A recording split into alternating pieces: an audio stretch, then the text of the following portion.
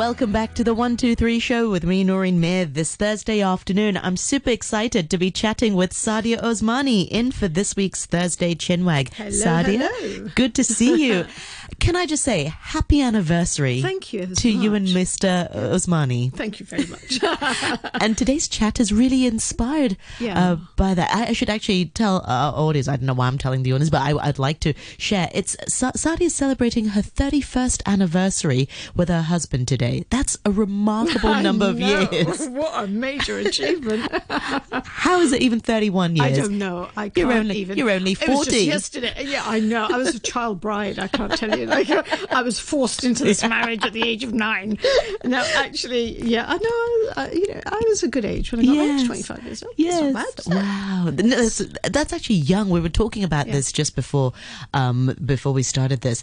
In this day and age, people get married later. They have children later as well. But before, it was sort of, if you're in your late 20s. I just said that at the age of 25 in my culture, like, when I got married at 25, I was just almost on the shelf there. Absolutely. I was ready for the bin, yes. So it was getting pretty kind of tense there. My mum was thinking, if you don't get married soon, that's it. You're not going to get much chance. 25 is so young. But it's changed now. As you said, it's kind of shifted. The whole thing has shifted. You can get married later. You can obviously be living with somebody for ages. But, in our culture, there wasn't any circumstance of anyone sort of living. I got thrown out the house if I said I was going to live with somebody. But so it was very much kind of, we're going back Victorian times of Pride and Prejudice and Jane Austen and stuff. That's how I did it. Yeah. Yes. So what are some secrets to a happy marriage? Well, I was thinking about this, and actually I did kind of get my husband, and I said, sit down, just tell me about this, right? So I did kind of ask him as well. But it's interesting because when you kind of read about sort of relationships and things like that, the general thing that seems to come through is people say that men want to feel needed and respected. Okay, and women want to feel loved and cherished, which I understand completely.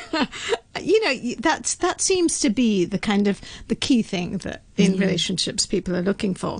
But when I was kind of looking through, I was thinking, right, should I put down 3 or 4 points that are important to me, just looking back at the last 31 years or whatever. And I asked my husband as well. So some of the key things that we've kind of pulled out, and I think, it probably is applicable to anybody. And I think especially in this day and age at the moment, whether you were in lockdown or whether you are still in lockdown, whichever country you're in, the actual pressures on you as a couple living together with your children and all sorts of other pressures, this is a real test.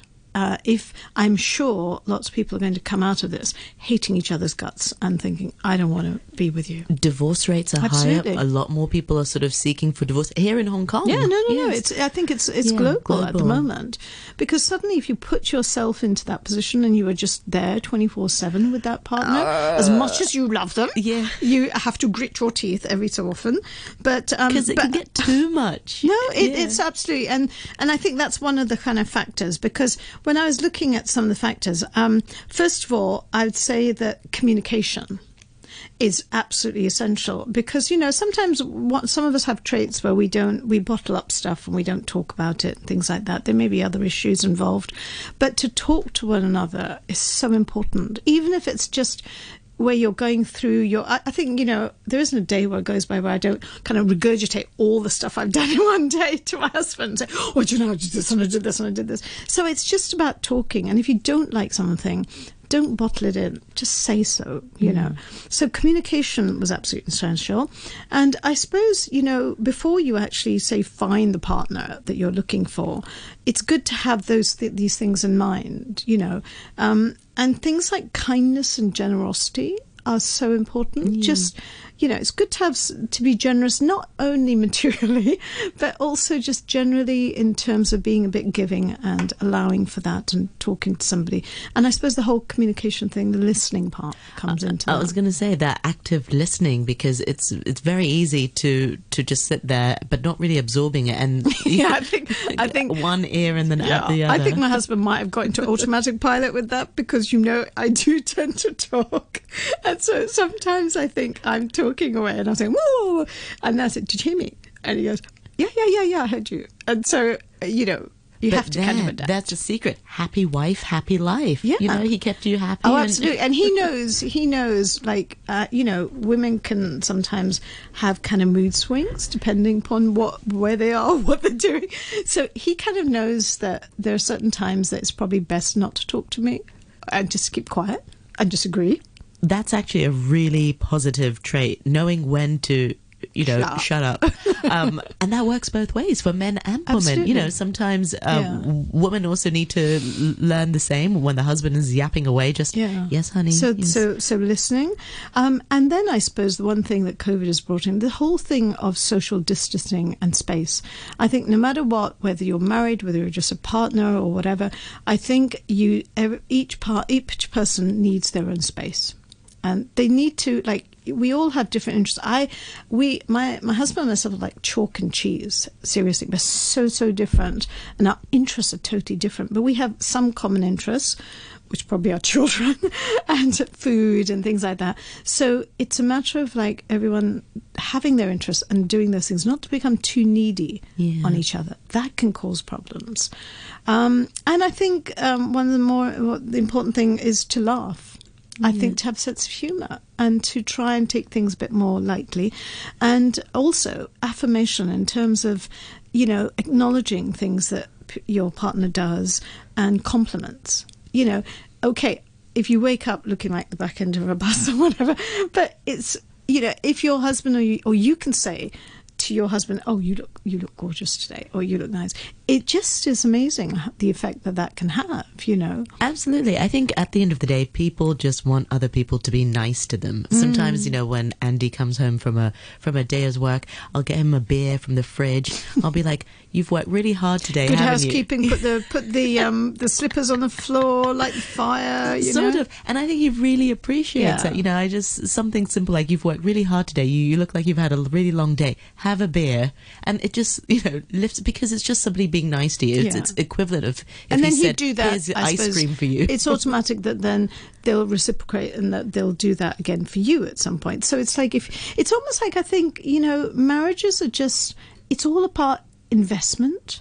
It's about investing into a lot of things, emotions and caring and all this. And then that investment pays off. It's interesting because, when I was reading about it, I was thinking, like, thank goodness, we are very happy and everything. But they say on average that a marriage gets less happy with time. And what I read was, it says a very happy marriage takes a seat next to pandas on the endangered species list, which really doesn't really help much. But I think quite a few people, this used to be quite common, where people kind of stuck to each other because of the children. And then when the children started to fly the nest, they thought, right, this is our time now. We can go and do freedom. Yeah. So it all depends. But generally, I would say that, those are things. But when I asked my husband, and I don't know, this might apply to other people as well, the three things he said a common purpose and destination. So you both have sort of goals in mind, whether it's like your career or your children, the things you do with your children and things. So you have a common purpose. You're building a future together, and that common sort of goal at the end. Yeah. And you both want, as a couple, regardless of whether you stay together or not, the common purpose is that you do want your children to be successful. You want them to be healthy and happy and things like that. And the other thing that he mentioned was joyful times together, to be able to enjoy the things that you do, and to then you have actually create those great memories, which are the memories that kind of keep you going. And you just think, no, because I've had this wonderful experience, I really wouldn't think of anything else. And at the end of the day, regardless of what people say, money, material well-being and stability. It is about money. I mean, we started off with very little, and we just had to work, but we had to be understanding about it. But some sort of financial stability or some sort of thing like that, really, money can't buy you happiness, but it can go a long way in terms of trying to make you happy. So to plan like that, to be able to have that stability is really important, because that does create a lot of stress in a relationship. So as long as you're both aware of it, that you can both cope with it and understand that, look, these are tight times, we need to be careful, and there's not any kind of disagreements about that sort of stuff. So that's it. And I suppose, obviously, the other things which you can throw in here is like, making an effort with your parents. And my grandmother used to always say to me this before I got married or anything. She'd say, listen, before your husband comes out, put some lipstick on, okay? Just make sure, just look nice for him, because you should be the coolness of his eye for his eyes. And so I've never stopped putting lipstick on. So, but it was a kind of sweet thing which she said, which I understand, because you come back after a hard day's work or something. It's nice if you come into someone smiling and someone looking at you. Might have had a crap day too, but still sorry about that. But it's just quite nice to be able to do that. And obviously romance. That's really and important. Intimacy or whatever, that you have to after such a long time, you have to somehow spice it up. Yeah, you have to try and you have to make an effort. It doesn't spontaneity goes out the window, believe me. But I think you have to always try and be mentally sort of kind of zoned in on that sort of things. We've talked a lot about the positives, but in 31 years there must be ups and downs. Oh yes. Don't worry, I won't have you reveal that is a separate program in itself. But I just sometimes wonder, are people sort of more easy to throw in the towel these days in relationship, whereas before the mindset is no, we'll have to work through it. Absolutely, because as I said, if I was married during Jane Austen times and my whole thing was around that, then there still is, certainly within the culture and stuff, and I think within Chinese culture too, there is a certain taboo when it comes to you not being able to keep a marriage and thinking of divorce and things like that. The one thing it does say is never bring the D word up. Yes. When I asked my husband, he said, what's the D word? And I thought, good, that's what I like to hear. But I think that now people, and I certainly do think that in the younger generation, there is certainly less tolerance, that they are maybe willing to kind of give up quite quickly and think, oh, sod it, I'm not going to try with this. I'm just going to start fresh again. But then, there's what that you have to think, independence financially as well. Whereas in my grandmother's days, she, as much as she didn't, want to tolerate my granddad, they had to be together for the children, and there was that stigma. Absolutely. Yeah. There are couples, I know for a fact, I see couples, seriously, they hate their gut. They hate each other's guts. They really do. They cannot. But I'm thinking of in our culture that, where, say, people have a kind of arranged marriages and stuff, where they've ended up being together because they were compatible in some things, but they were not actually compatible, but they have stuck the time and they have done it for the children. Neither of them is particularly happy, but it's just circumstances. But these days, I think there's less taboo on these subjects and people are quite happy to think, okay, let's do this amicably, let's not stay together, let's try and be understanding about this. So it all depends, but I think it's really important to at least try, because I think you have to think back at when you met that person, what is it that you liked about them? What made you look at them and think, yeah, I want to marry them, or I want to get to know this person? Try and take yourself back to the time where you thought, yeah, he's all right, I like him. Although I never really thought that, but that's another story. But unfortunately, sometimes people change, and that's sort of the But we all do. We all change with experiences. We all change with things that happen in our lives and stuff. And nobody stays. I mean, if I think back at 31 years or whatever, like, God, I was a totally different person. So but that's just evolution, isn't it? That's just us adapting. Yeah. What about in terms of argument and fighting? I've often heard people say, it's not what you fight about, it's how you fight. There are certain things that you don't do, like don't bring up the D word.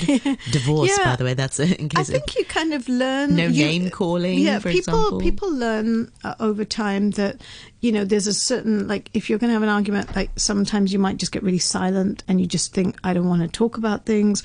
Men kind of maybe not as emotional to be able to. They just think, no, I'm going to go in my cave, I'm going to stay there, just leave me alone, I don't want to talk about it. But I think it's just understanding that remembering that, things that are said in anger and things that are said at the spur of the moment can be so damaging that you have to just try, and maybe silence is probably the best thing, that just go. If you really feel that you're going to do some damage, walk out that room. Just walk out, get yourself some space. Because, nobody has any time where they don't argue. They will always be something or other. But it's just a matter of understanding yourself more than anything else to try and do that. And that's, I suppose, you try and instill that in your children, and you try and say that to them now, that look, when you have a long-term relationship, these are the sorts of things you're going to experience, and you've got to just be careful because you've learnt from it. So there you go. Wisdom speaking as we talk. Absolutely, Saadia. Well, thank you so much indeed for your sharing. Happy anniversary. Thank you very to much. You and Mr. Usmani today. Thank you very much. I'll come back when it's 60 then, all right? Yes, more happy tips to share. Thank you so much for your time today.